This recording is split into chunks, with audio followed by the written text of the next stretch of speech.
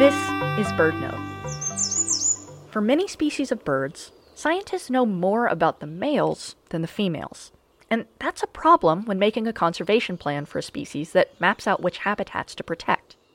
Joanna Wu, a PhD student at UCLA, says that in some species of warblers, males and females live in completely different habitats during the winter. So if you are accidentally leaving out up to half of the species in conservation plans, you are obviously not going to capture the full range of what the species needs. Joanna hopes to study how to better incorporate female birds into conservation efforts. I'm also interested in looking at whether climate change is going to affect female birds and males differently. It's kind of unknown whether half the population will have different threats based on that than the rest of the birds.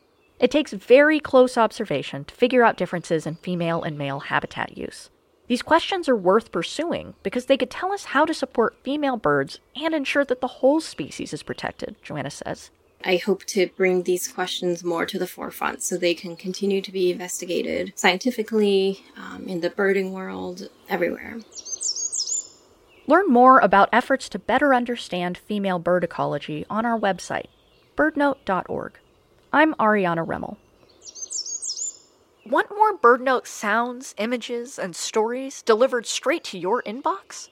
Subscribe to our weekly newsletter for a preview of the week's shows, stories, and stunning photos every Friday morning. Visit birdnote.org to sign up today.